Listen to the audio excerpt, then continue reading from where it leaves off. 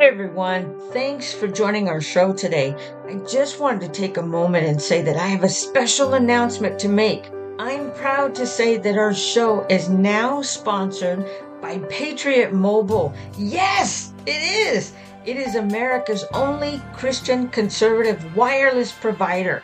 Patriot Mobile is a company that shares our values and supports the causes that we care about, such as honoring our veterans, which you know is near and dear to my heart, helping first responders, and defending our constitutional rights. Hey, to learn more about Patriot Mobile and their amazing offers, you can visit my website that is with them. It is patriotmobile.com/graceful. Or you can call them. And don't forget to mention this show, Graceful. When you sign up, you'll get a special discount. They'll remove the activation fee from the bill right off the bat. So check us out and remember to put in the code GRACEFUL. Now, let's get it back to today's topic.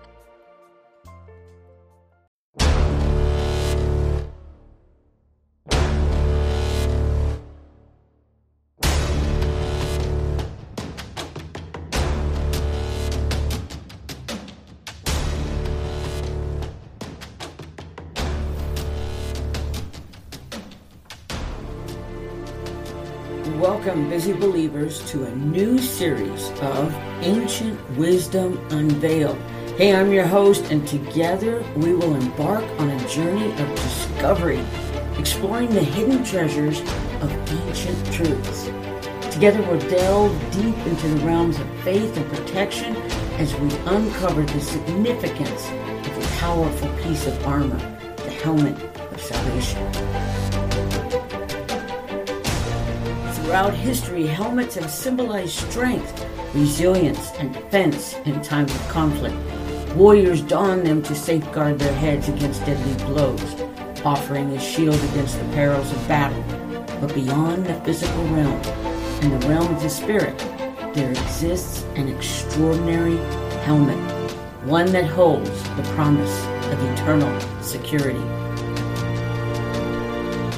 The helmet of salvation is not merely a piece of armor, but a profound metaphorical representation. It embodies the assurance of salvation, the divine protection that shields the believer's mind from doubt, fear, and spiritual attacks. Joining us today is you, the believer in Christ, who will help me through the rich tapestry of biblical wisdom, exploring the significance of the helmet of salvation. Together, we'll venture into the stories and teachings that illuminate its purpose, its role in spiritual warfare, and how it empowers believers to stand firm in the face of adversity. So, dear listeners, fasten your seatbelts, open your hearts, and prepare to unlock the mysteries of the helmet of salvation. Let us embark on this transformative journey of knowledge and revelation.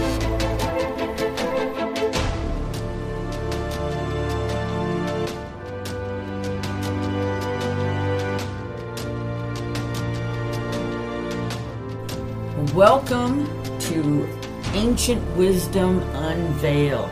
Pretty good introduction, all right? I loved it. I worked hard on that.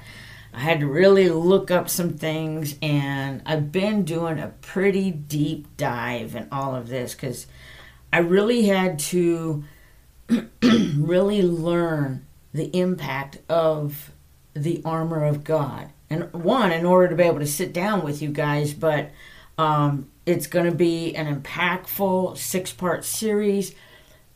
And I know it's going to be impactful because the Lord is the one that has been giving me all of my notes, all of my scriptures. I sat down, I prayed about it, and I was like, Lord, I need your direction. I need to know what the armor is about and how it applies to me so that I can, in turn, share with you guys the knowledge that I got. And so this is a 6-part series because there's 6 pieces of the armor that God gives us. And in a military standpoint, I understand that the helmet goes on last, but I'm going to switch it around and just start from head to toe, all right, for that concept alone. So we're going to start with the helmet of salvation. I have a ton of notes from the Lord. I'm not kidding. I am seriously looking at probably about 5 pages of notes plus scripture, guys. So I have been really, that's why I've been quiet for a while. So let's dig into this so we can deep dive. All right. So if you have pen and paper and want to follow along, great. Can write it down. I'll put the notes in your post and the scripture references, of course. So here we go. Ancient wisdom unveiled. What's the helmet for? So, knowing that during the Roman times, the guards, they had their helmets and their swords at all times, right? Of course, they wore the breastplate of righteousness, and their feet were girded with the truth, or, well, not them, but they had their protection on.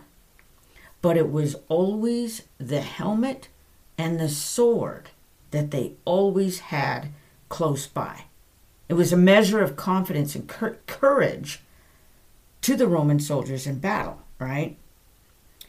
And it's the same for us. See, we engage in spiritual conflicts just as they did back then, and even the modern day soldier. And it's both to maintain what we have and defend our land. And in the heavenly realms, it's to defend the kingdom land we already possess and to push back that kingdom of darkness and take new ground for the kingdom of light by bringing others to the knowledge of the Lord for those that are willing to hear. See, just like the Roman soldier, we cannot afford to leave our helmet of salvation behind anywhere we go. And that was the problem that I even had as a soldier in the military. When we were out in deployments, whether we were in Iraq, Saudi, it didn't matter. Afghan, Somalia, all the different wars. As a sergeant in the military, we were constantly yelling at our soldiers, put your helmet on. And then you'd be picking up helmets. Whose is this? And so you're constantly going, how do you not know?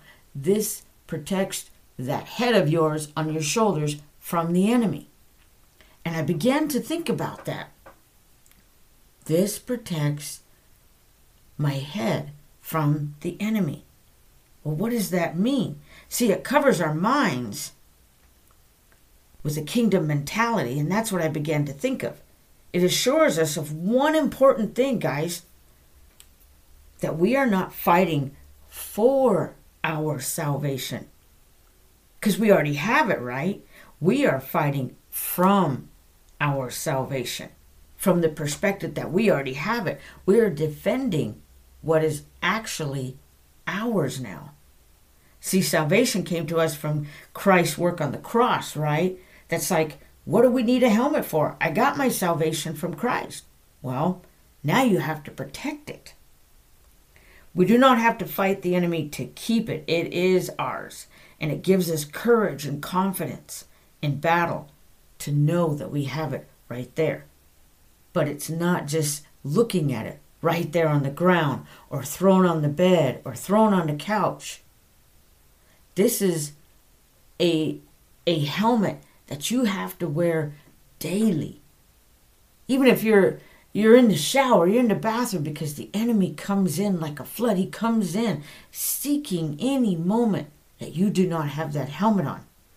Our mind is that battleground. And if Satan can get you to doubt your salvation, well, he just got under that helmet. Did you have that chin strap on tight? Did you go that extra notch on it? See, I've come to find out it's your identity that Satan wants to steal. Because for the longest time I was like, okay, he can't steal my salvation.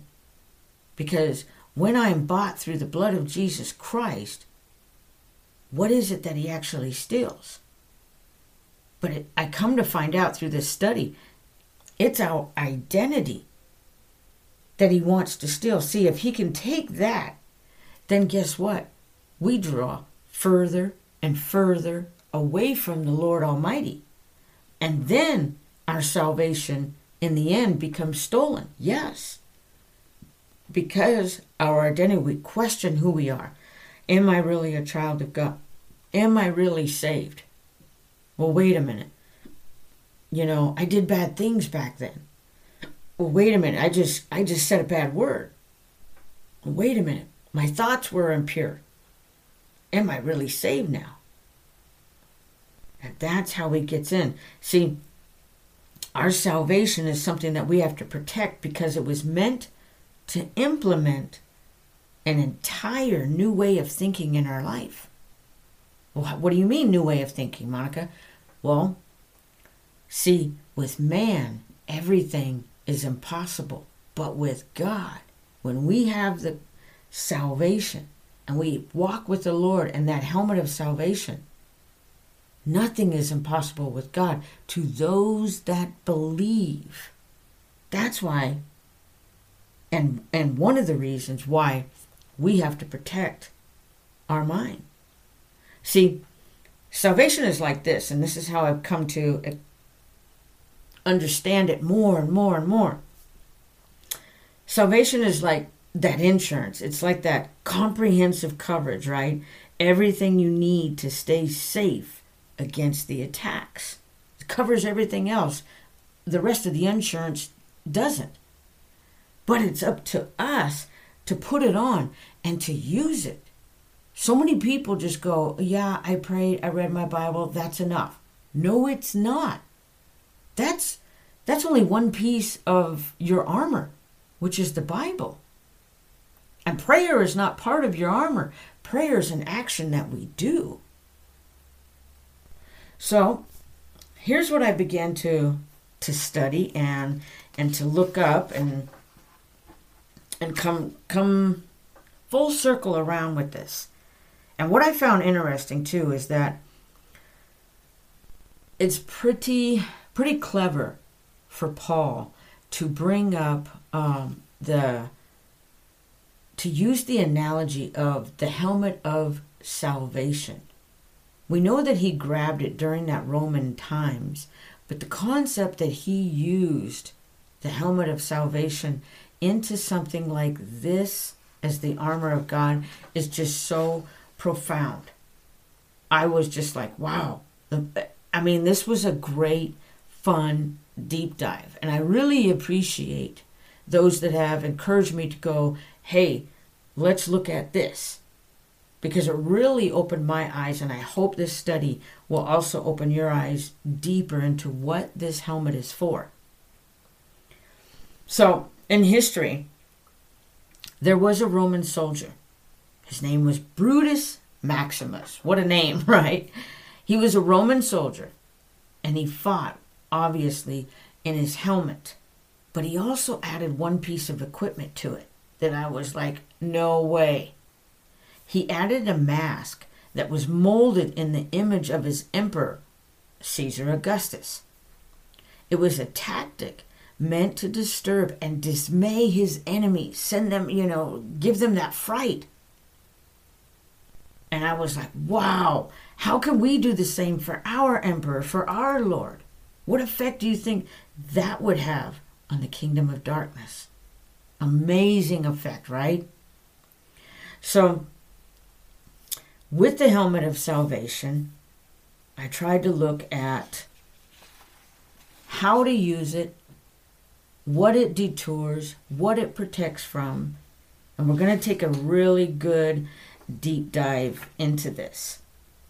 And so we're going to be all over Scripture today. So you're going to have quite a list of things going on, and we're going to get into this. I'm amazed. It really is. It's just one of those things where I'm just amazed. So, all right. Our thought life. Number one thing, our thought life. It is the battleground, right? Our mind is that battleground. And the enemy tries to attack it daily. It fills our mind. He tries to fill our minds with things. And you think about it. What did he do to Eve in the garden? He spoke doubt and lies to her. And it's the same old trickery, same old tactic. From the very first person he decided to use this on, it's the same tactic he's still using on mankind today.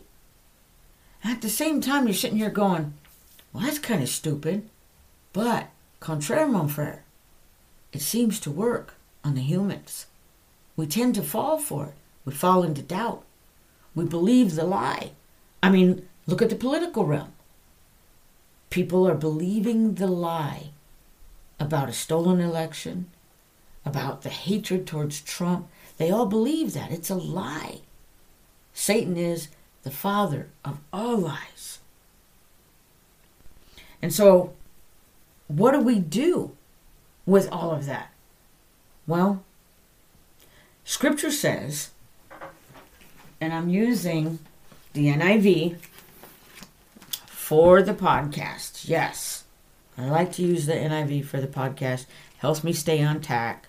And whatever you use, by all means, stick with it. If it ain't broke, don't fix it, right? All right, so Romans. We're going to go over to Romans chapter 12. And it's verse 2. All right. It says, do not conform to the pattern of this world, but be transformed by the renewing of your mind. Then you will be able to test and approve what God's will is, his good, pleasing, and perfect will. And so I started looking at this verse, and I was like, okay, don't conform to the pattern of this world. What is the pattern of this world?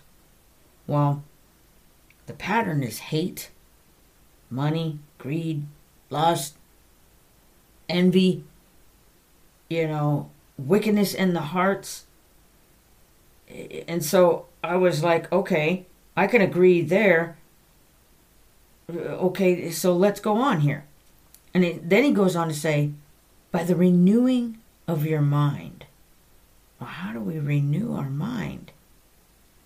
And so I went up a sentence, and it says, be transformed. Be transformed. Well, what do you mean by that? So I looked it up. It means to adapt, adjust, amend, convert it. And I was like, oh, okay. You have to adapt by the renewing of your mind. And as I began to put each word in here, you have to adjust by the renewing of your mind. You have to amend or change the renewing of your mind. You have to be converted by the renewing of your mind. Does it make sense? And how do we do that? How do we adapt? How do we adjust? Well, it is bringing every thought captive into the obedience of Christ. And I began to call this concept of how do we capture those thoughts? We know once we capture it, right? What do? Well, we're supposed to bring it into the obedience of Christ. And so I began to implement the 3 R's. R's as in Romeo. R's as in Romans, right? And it is, first of all, reject the thought that comes into our head. If it is not what Paul said in Philippians, which we're going to go there a little bit later on, if it is not things that are Christ-like, we reject that thought. First you capture it, then you reject it and say, no, I'm not going to do it. You renounce it. And then on top of that, we need to replace it with Scripture. And you're like, well, what scripture? What if I'm doubt? How do I bring scripture about doubting? Look it up.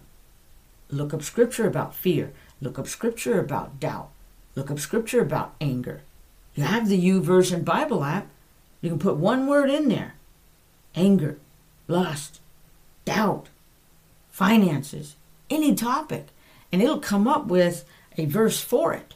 God's word does not have an answer for only like A to C. God's word has an answer for everything. Because guess what? God came down on earth so that none of us could say, oh, you didn't go through that. Yes, he did. Not only did he come to die on the cross, but he lived through everything. And how do I know that? Because there were times that I actually caught myself going, well, Lord, how would you know this? You never lived through that. You never lived through the hurt of family hurting you. And the Lord stopped me and he said, really? And then what did I do on the cross? Who did that to me? I was like, man, Lord, my bad, I'm sorry. And I had to ask the Lord for forgiveness. The Lord went through everything. Rejection of friends and family. He went through all of the hurt. His Father, God the Father, even turned his head because of the sin that he had bore on him while he was on the cross. So I totally understand now. And so what we have to do is replace those thoughts with scripture. And it works, you guys. I've done it. I've had those thoughts that come into my head, of you don't have to go to church. It's okay to miss one day. Sure it is. But do I want to miss out on the blessing? Do I want to miss out on what the Lord may have for me at church? No. And then I was like, wait a minute. No. You know what? Give me that thought that you threw at me. And I'm going to give it to you, Lord. And this is not from you. Deal with that thought. And I reject it. I renounce it in the name of Jesus. And then I started replacing it. Do not forget the assembly of the righteous. Don't forsake that. And I started replacing scripture with it. How do I know that that works? Because Jesus did it when he was tempted by the devil. Each time the devil tempted him with anything, he turned around and he quoted scripture and the devil left. So it's imitating the action that Christ did of bringing every thought captive into the obedience of Christ. We have to bring the thought captive. Jesus himself just rebuked him with scripture. See, the enemy seeks who and when he can devour you. He looks for every opportunity to snag you in anything, whether it's a temptation, whether it's an attitude, whether it's in your actions. And I've learned that there is 3 voices in our heads. 3, yes, 3. 1, 2, 3, right? 3 voices in our head. One is God, then there's ours, then there's Satan. And how do you know which one to listen to? We all know that we should be listening to the Lord, but do you know the difference between the 3? And as I sat down, I started looking and I go, okay, what does the enemy do? Well, that was easy. The enemy condemns us. He always tells us those lies. You aren't good enough. You are a sinner. You won't go to heaven because you missed praying. You're not going to heaven now because you just looked at that woman or you looked at that guy. And I was like, yeah, that's easy. What Satan does. It's all lies. But what does our voice say? And there I was like, Well, when the enemy comes in and he tells us these lies, what is usually our reaction? When we're getting tempted, when we're lured into that, right? And it's usually that self-doubt. It's the I concept. I don't know if I can do this. I don't know if I'm good enough. I can't do this. Well, I know that this. So all of that self-doubt comes in. It's the I concept. We start saying I. And Jesus' voice, God's voice, the eternal Father. He always brings love. He always brings truth. There's always safety in his words. And when he brings conviction through the Holy Spirit, he brings us to repentance. He shows us the Word of God. He shows us the sin in a way that brings us to that point of repentance, not condemnation the way the enemy does. Oh, look at you now. You're an idiot. You're a moron. You should just go kill yourself. And then he gets us oppressed. Now we're in depression. Now we have anger. Now we have anxiety. And it just keeps building and building and building until you're ready to just jump off the cliff. But God doesn't do that. So let's look at Philippians.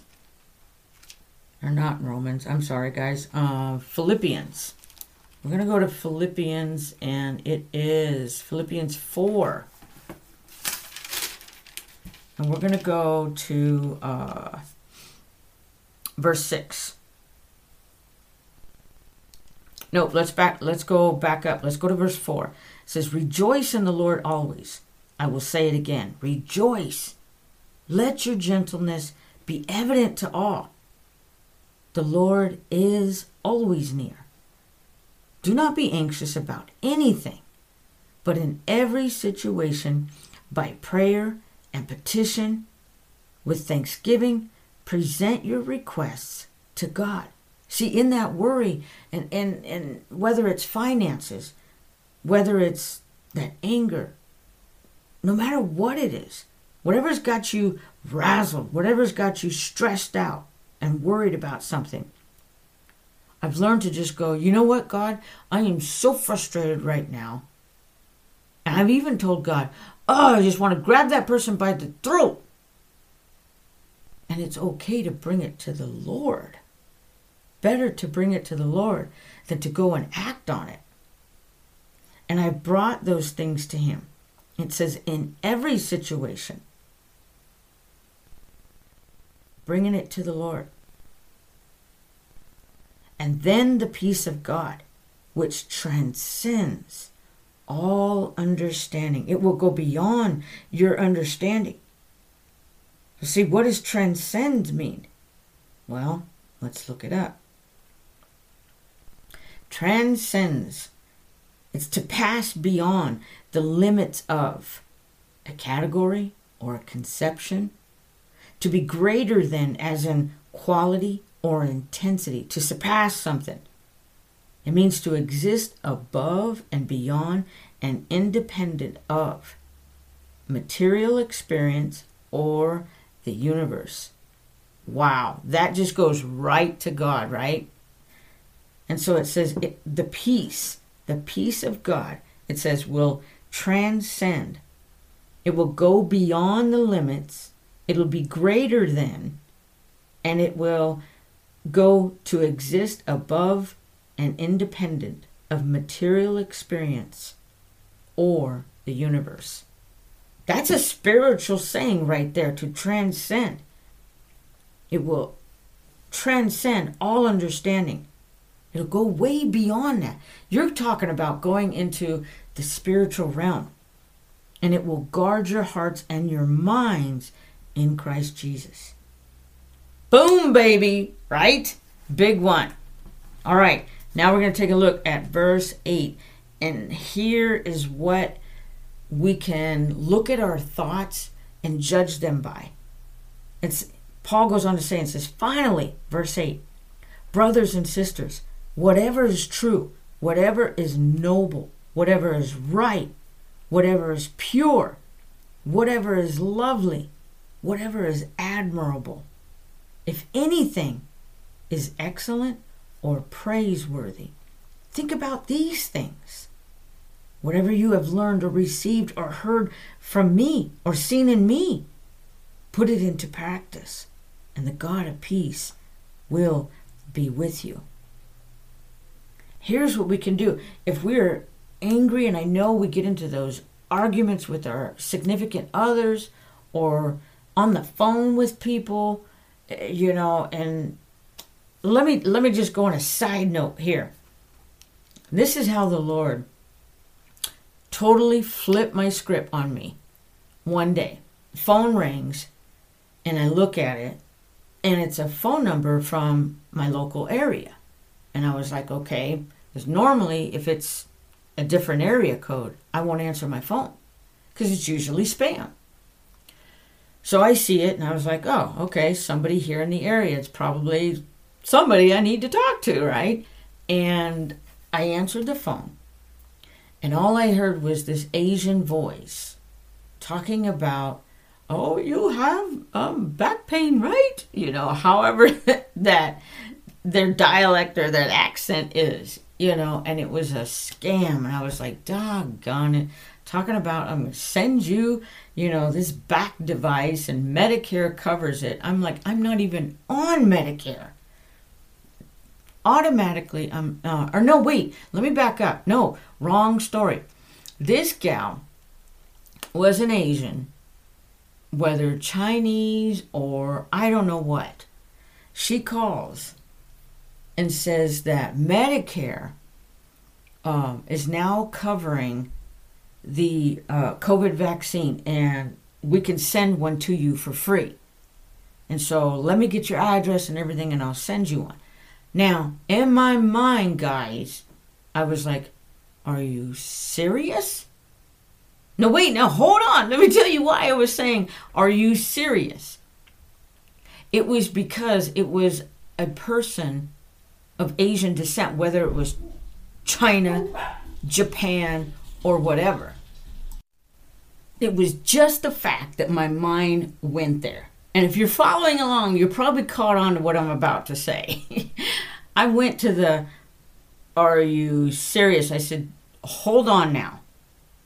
And I said, do you really hear what you are saying?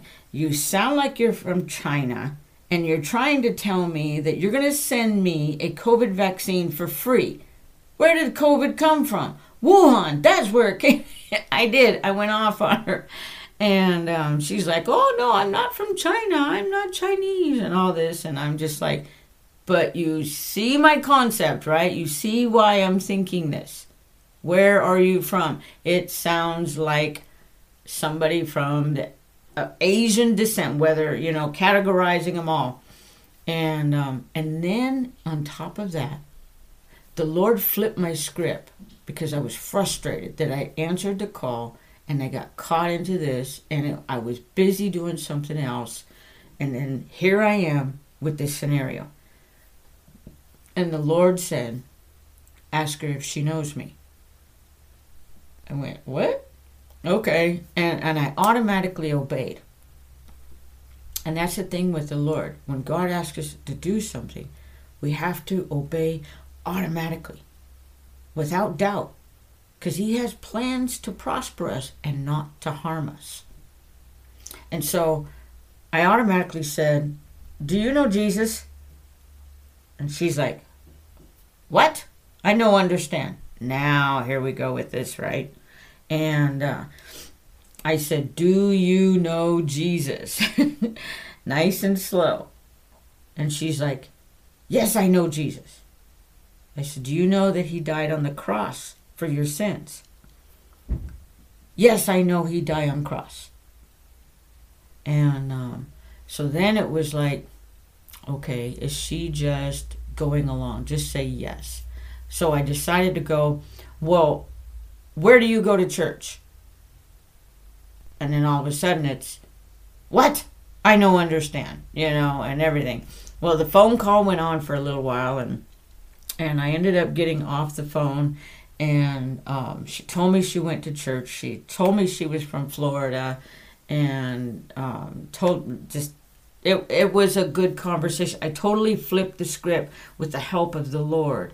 And who knows what that did in her life? Only God knows what she is going through in life, and to remind her about Jesus. So who knows? It was a seed planted, whether she's a Christian or not. It was a seed planted, and it was watered if she is a Christian. So there's where I bring into the whole concept of, bringing every thought captive. As much as things aggravate us, and we get angry at those things, and we want to lash out, and that's where the sin comes in, is when we react in the anger. Because Jesus said, be angry. It's an emotional feeling he gave us. But in your anger, don't sin. And so here's where I say Philippians 4, verse 8, finally, brothers and sisters, whatever's true, whatever's noble, think on those things, all of it through. So that's something to help us right then with that thought that is not right, or that attitude. Grab it, saying, no, I renounce this, I reject it, and replace it with the Word of God, just like Jesus did.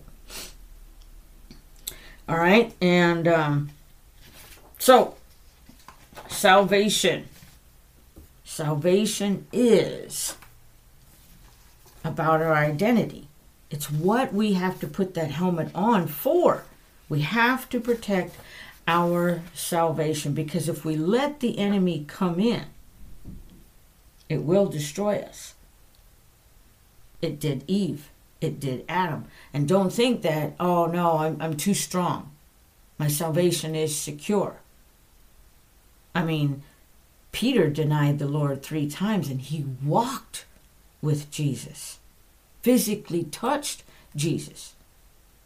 So don't think that you're strong enough to fight the enemy and that you're secure. It's an ongoing battle until we get to heaven. Even the pastors, even a Kent Christmas, even Pat Robertson, all of that, nobody is able to ward off the enemies to where they do not need that helmet of salvation. All right, so I'm going to go back over to, let me get through this part first. See, our minds alienate us from God. What do you mean by that, Monica? Well, see, our mind is the battleground for everything. We either have good thoughts, impure thoughts, and if there's impure thoughts, then God cannot look at that. He can't draw close to you because of that sin. So it often will separate us from it. Let's go to Colossians 1. It's right after Philippians. Colossians 1, and it's in verse 21. And of course, I'm going to go up to verse 19. For God was pleased to have all his fullness dwell in him, dwell in you and me, and through him to reconcile to himself all things, whether things on earth or things in heaven, by making peace through his blood shed on the cross. So that's how he was able to dwell within us, because he reconciled himself through the dying on the cross. Verse 21, this is the one I wanted to highlight. Once you were alienated from God and were enemies in your minds because of your evil behavior, because of the evil thoughts, the thoughts that were not pleasing to the Lord. And then he goes on to say, but now he has reconciled you by Christ's physical body through death to present you holy in his sight, without blemish and free from accusation. And then Paul goes on to say, if you continue in your faith, established and firm, and do not move from the hope held out in the gospel. This is the gospel that you heard, and that has been proclaimed to every creature under heaven, and of which I, Paul, have become a servant to. See, just as the brain is for the body, our mind is servant to our soul. The brain keeps everything going. The brain says, pain, pain. Our mind says things to, you can't do that. Are you good enough? And where do those thoughts come from? The enemy. Right? So our mind is servant to our soul. So it's important to keep the helmet of salvation on our mind to not only protect those thoughts and ward it off, but also to protect our soul, protect our spirit, which in turn protects our salvation. Did you know Golgotha, the place where Jesus was crucified, it was significantly known as the place of skulls, right? Why is that? And this I looked up and researched, and I found this so powerful and impactful to me. I was like, wow. The place of skulls, it was the mountain, Mount Golgotha. It was a shape of a skull. No, serious, I kid you not. It was a shape of a skull. You know what I think of when I think of the place of a skull, or the shape of a skull? Well, we're going to take a quick break, and I'll tell you when we get back after this. Hey folks, this is Joe Rusiello, host of the Sword of the Spirit podcast. Join us as we open up and study the precious Word of God, your King James Bible, every Sunday at 3 p.m. Central Time and Thursday at 7 p.m. Central Time, live on Spreaker or on our website at swordofthespiritpodcast.com.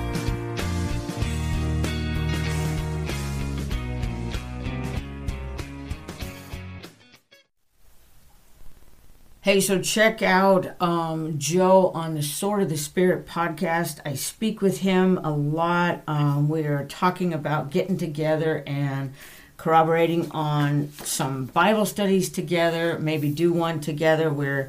So it's a matter of meshing time frames and everything. So, look him up. He's got some great insights. He really does a lot of the end times, pre-trib, post-trib. He addresses it. He does studies on the end times. So if you'd like to take a look at that, you can take a look and see what you think.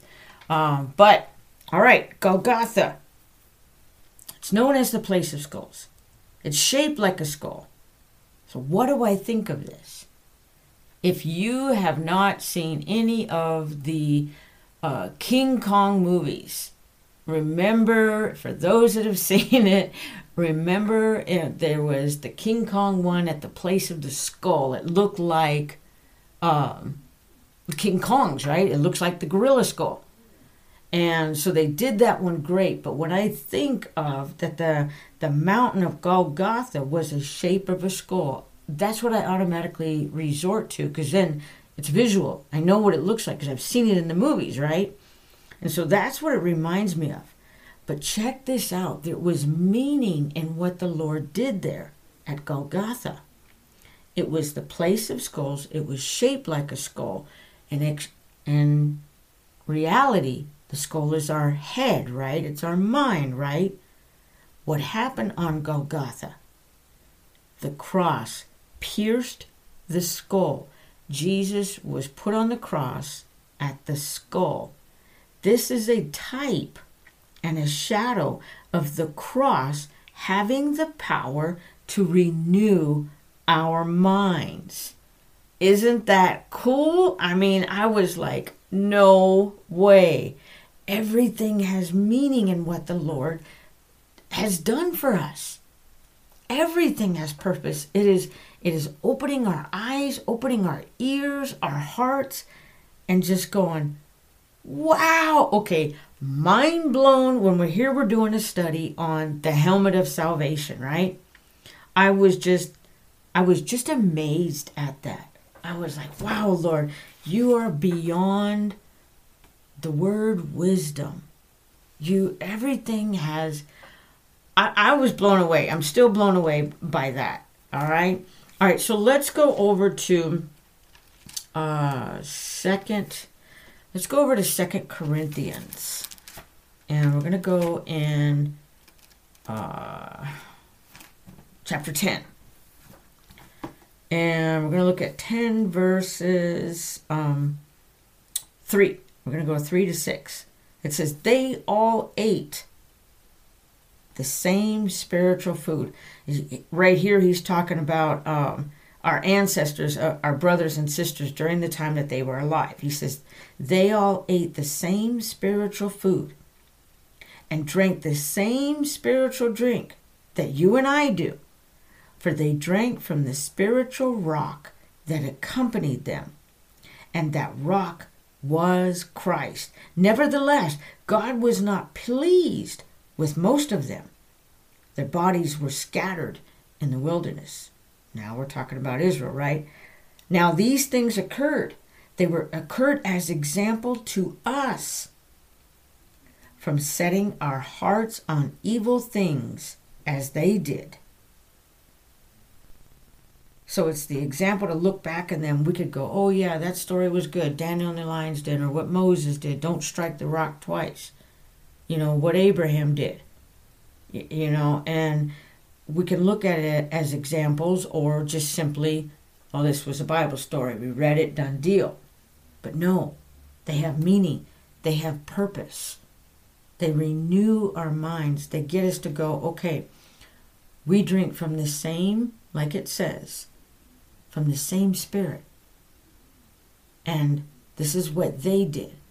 So learn from that example and don't do that. And so I was just like, wow. See, when we take on salvation, our spirit has been born again, but our minds will remember the sins of the past, and it will cling and hold on to the old ways of thinking, the old man, that sinful nature. And that's why I say the 3 R's. Reject it, renounce it, and replace it with Scripture. Because, see, we battle. The Lord knows that we battle with our flesh daily. It's a spiritual battle that we deal with daily. But we can fight it by putting on the helmet of salvation. Bringing those scriptures in, reminding ourselves of who we are in Christ. See, when we go back to Romans 12, the key phrase is pattern of this world. That's what our mind remembers, and that's what it's so used to doing. And our mind, it's as it remembers the sin, the hopelessness, the negativity, and the anger. We often succumb to the anger of things in this world, but it's what we do that is either a sin or praiseworthy to the Lord. We are angered at those who don't see it our way in politics, or don't see it in our way when we're trying to present our case before a family, a friend, a loved one, the job. Easily angered in family spats. People are feeling hopeless because things are getting worse. So all of those things, right? So how do we break the pattern? How do we fall into the pattern that God desires for us? And it's that one of joy and hope. The one that says in Philippians, whatever things are true, that one. See, again, Paul reminds us to be transformed by the renewing of our mind, to change. And that's why we wear the helmet of salvation. That's why we do the 3 R's. 2 Corinthians 10, 4 through 5, that we just read, is our answer. We can look at the example that what our Bible heroes of old did. And we could say, no, I'm not going to be doing that. And I'm sure you could think of plenty more. See, it's spiritual warfare that we are in. We are protecting our salvation. We are fighting, saying, nope, this is mine. I am an heir to the kingdom of the throne. See, verse 5. Well, 2 Corinthians. I'm in 1 Corinthians. 2 Corinthians 10. Let's flip over to there real quick. So I was like, wait a minute, this is just, it was a good example, yes. But let's go to 2 Corinthians real quick and go to verse 10, or chapter 10. Sorry, guys. 10. And it's, we'll start in verse 3 and go to 5. For though we live in this world, we do not wage war as the world does. Yep, now I'm back on track. The weapons we fight with are not the weapons of the world. On the contrary, they have divine power to demolish. It doesn't say we have divine power to prick, kick, never mind, no, not going there. It says demolish strongholds. Let's look up the word demolish. All right, demolish. I was gonna, I don't have it in my notes, so we're looking it up right now. Demolish. It means to tear down or break apart the structure of, to destroy, to do away with completely, put an end to it, to damage severely one's reputation. Wow. Now let's put it into perspective. On the contrary, our weapons have the divine power. Here we go. We're going to put the words in now. To tear down or break apart the structure of, to do away with completely, put an end to damage someone's reputation severely, to demolish strongholds. Verse 5, look what he goes on to say. We demolish arguments and every pretension, anything that would sets itself up against the knowledge of God. And we, here we go, the 3 R's, and we take captive every thought to make it obedient to Christ. If that thought goes against the obedience of Christ, if it is anger and wants to lash out, is that who God is? No. It has to come under the obedience of Christ. It has to bow its knee. And we will be ready to punish every act of disobedience once your obedience is complete. Then can you accomplish what you need to do with your weapons of warfare. Pretty powerful, right? See, the weapons of our warfare are not carnal. They are not something to battle somebody's attitude out on the job force. That negative boss, that nagging customer.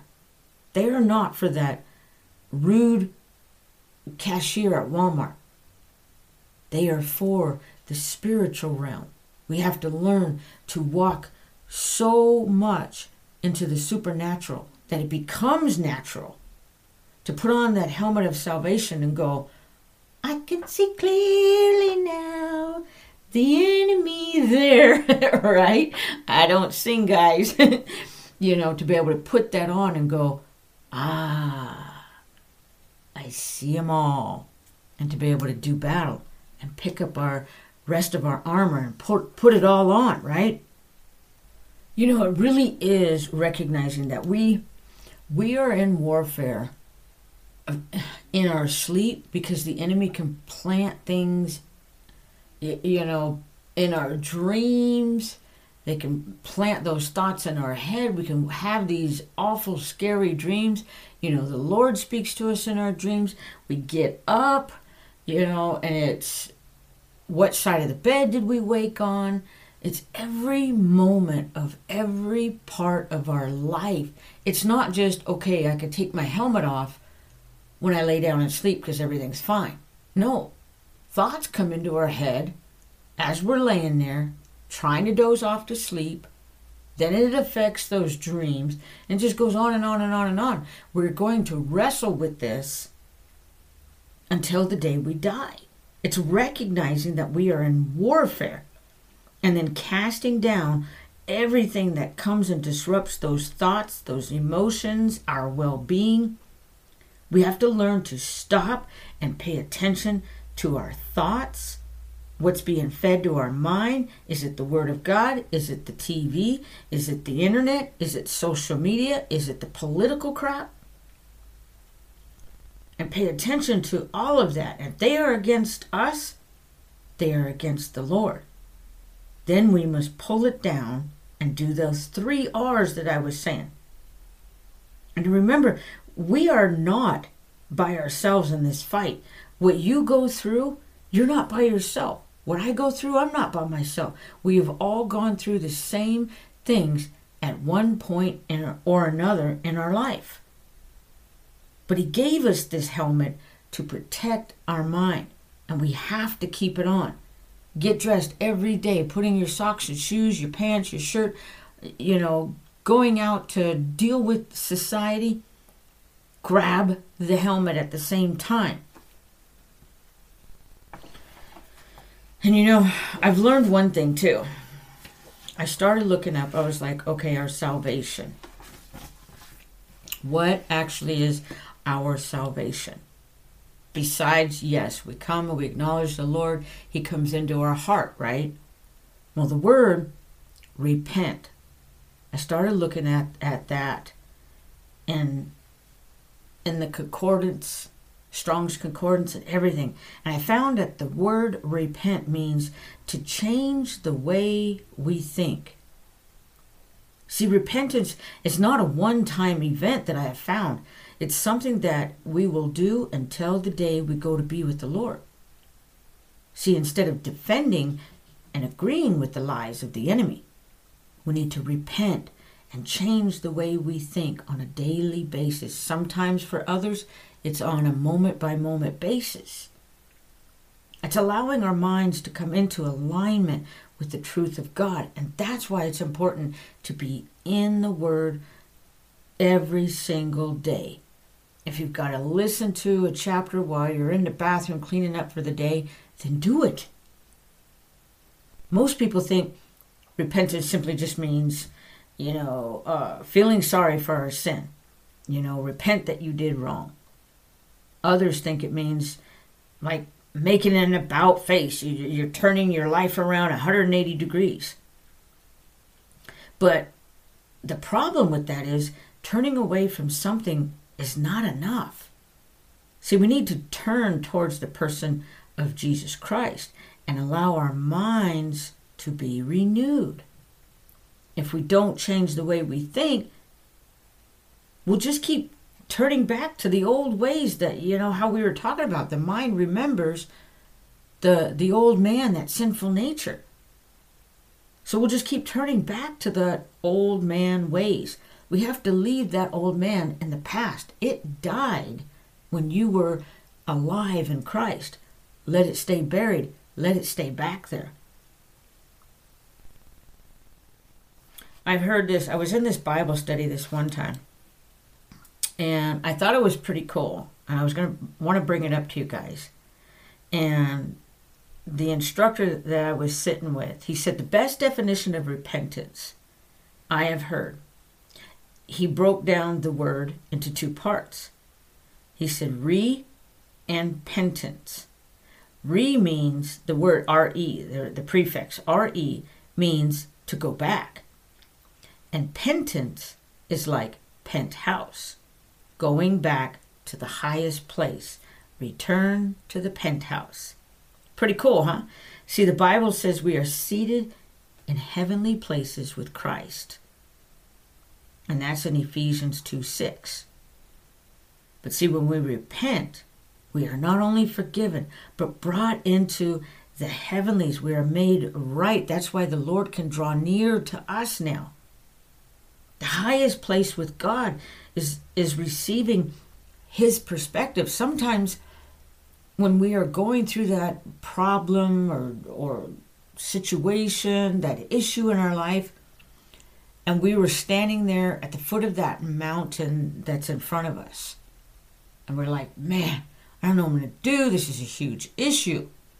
Well, you just pulled off your helmet of salvation, because there's doubt right there. But if we were to climb up and be brought into the heavenlies, the highest place with God, and to see it from his perspective. What does that mountain look like?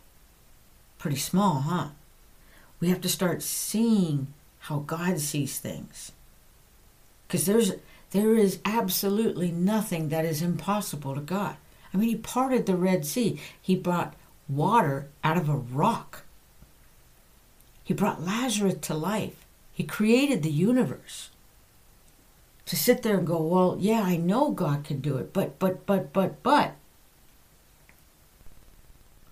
When we say but, we doubt the God of all, and we have no concept of the size and the vastness of God. And if you remember last week's Bible study, we talked about what King David said. There's nowhere where we can hide where God does not see us. And then how big Solomon brought up that he fills the temple. So we have to think supernaturally so much that it becomes natural. And we have to keep renewing our minds when the impossible just seems possible. You remember, like in the past, like not having money to pay the bills, how it brought stress. But now it brings that strange sense of excitement and expectation for God to make a miracle happen. Those type of things. So keep the helmet of salvation on. Fight for your salvation. Renounce, reject, and repeat Scripture. Replace it with the Scripture that you know. Even if it's John 3:16, it is the Word of God. Doesn't have to line up with the situation you're going to. Any Scripture is sharper than any double-edged sword, dividing to the bone and the marrow, dividing the soul and the spirit. So quote your Scriptures that you do know. Replace it with that thought that may sneak under that helmet of salvation. And remember, you will keep in perfect peace whose mind is stayed on him because he trusts in you. So remember, the devil will do anything and everything he can to keep you from believing the truth. Guys, make no mistake about it. He knows that you are chosen. He knows you're holy. He knows that you are dearly loved child of God. He knows you have been created to fulfill a great purpose that God has planned for you. He knows it and he hates it. And that's why he's trying to get into that mind. That's why he's trying to stop you from completing the purpose that God has set in your heart. From finishing your race, from completing the destiny of your life. His goal is to keep you from believing it. And if he can keep you from believing the truth about your new identity, then he's won. See, true confidence comes when the words God speaks about you become more real to you than the lies you've believed all your life. We will always have a choice to believe the God who made us fearfully and wonderfully made, or believe the deceiver who wants to hold us hostage in that less than mentality. Keep the helmet of salvation on. It will change. Always begins with choice. Are you going to wear it, or are you going to leave it thrown on the couch? Are you going to leave it thrown on the bed or the floor as you climb into bed? See, the voice you believe will determine your destiny, whether you remain in the land of in-between or venture toward the land of milk and honey. The exciting, the adventurous life in Christ. It is exciting. It's dangerous, but it's also rewarding. Many of us are driven by a scarcity mentality and see ourselves through the lens of our pre-Christ, how we were before. And that's where the doubt comes in. The enemy constantly pushes your past on you. Oh, remember this? Remember that? That's why the mind remembers. Spiritually dead existence rather than our born again, spiritually alive and empowered identity. It's knowing you have to know who you are in Christ. We are held hostage to the idea that we'll never be good enough, when Jesus clearly tells us that through him we already are. We are more than conquerors. So allow God to baptize your mind in the Word of God and the affirmation of your true identity. And I hope that the importance of the helmet of salvation was relayed in all of this. I hope that you understand the importance. It is the only piece of armor that God gave us that is put on as a defense mechanism for our spiritual salvation. Everything else we have that we'll go into these next 5 weeks is to now go on the attack. And with that, have a blessed day, everybody. Peace out. Well, hey, I hope you enjoyed this episode of the Helmet of Salvation. Join me next week when we take a look at the breastplate of righteousness and how it will shield us, how it will protect our faith and our heart. And hey, if you would like to interact with me or get more exclusive content on a day-to-day basis, join me on Patreon and subscribe to my page for as little as a small cup of coffee. You can join at www.patreon.com/TheBusyBeliever. And there you can interact with me more often and listen to exclusive content that we put out daily just for you as a subscriber. And with that, have a blessed day, everybody. See you next week.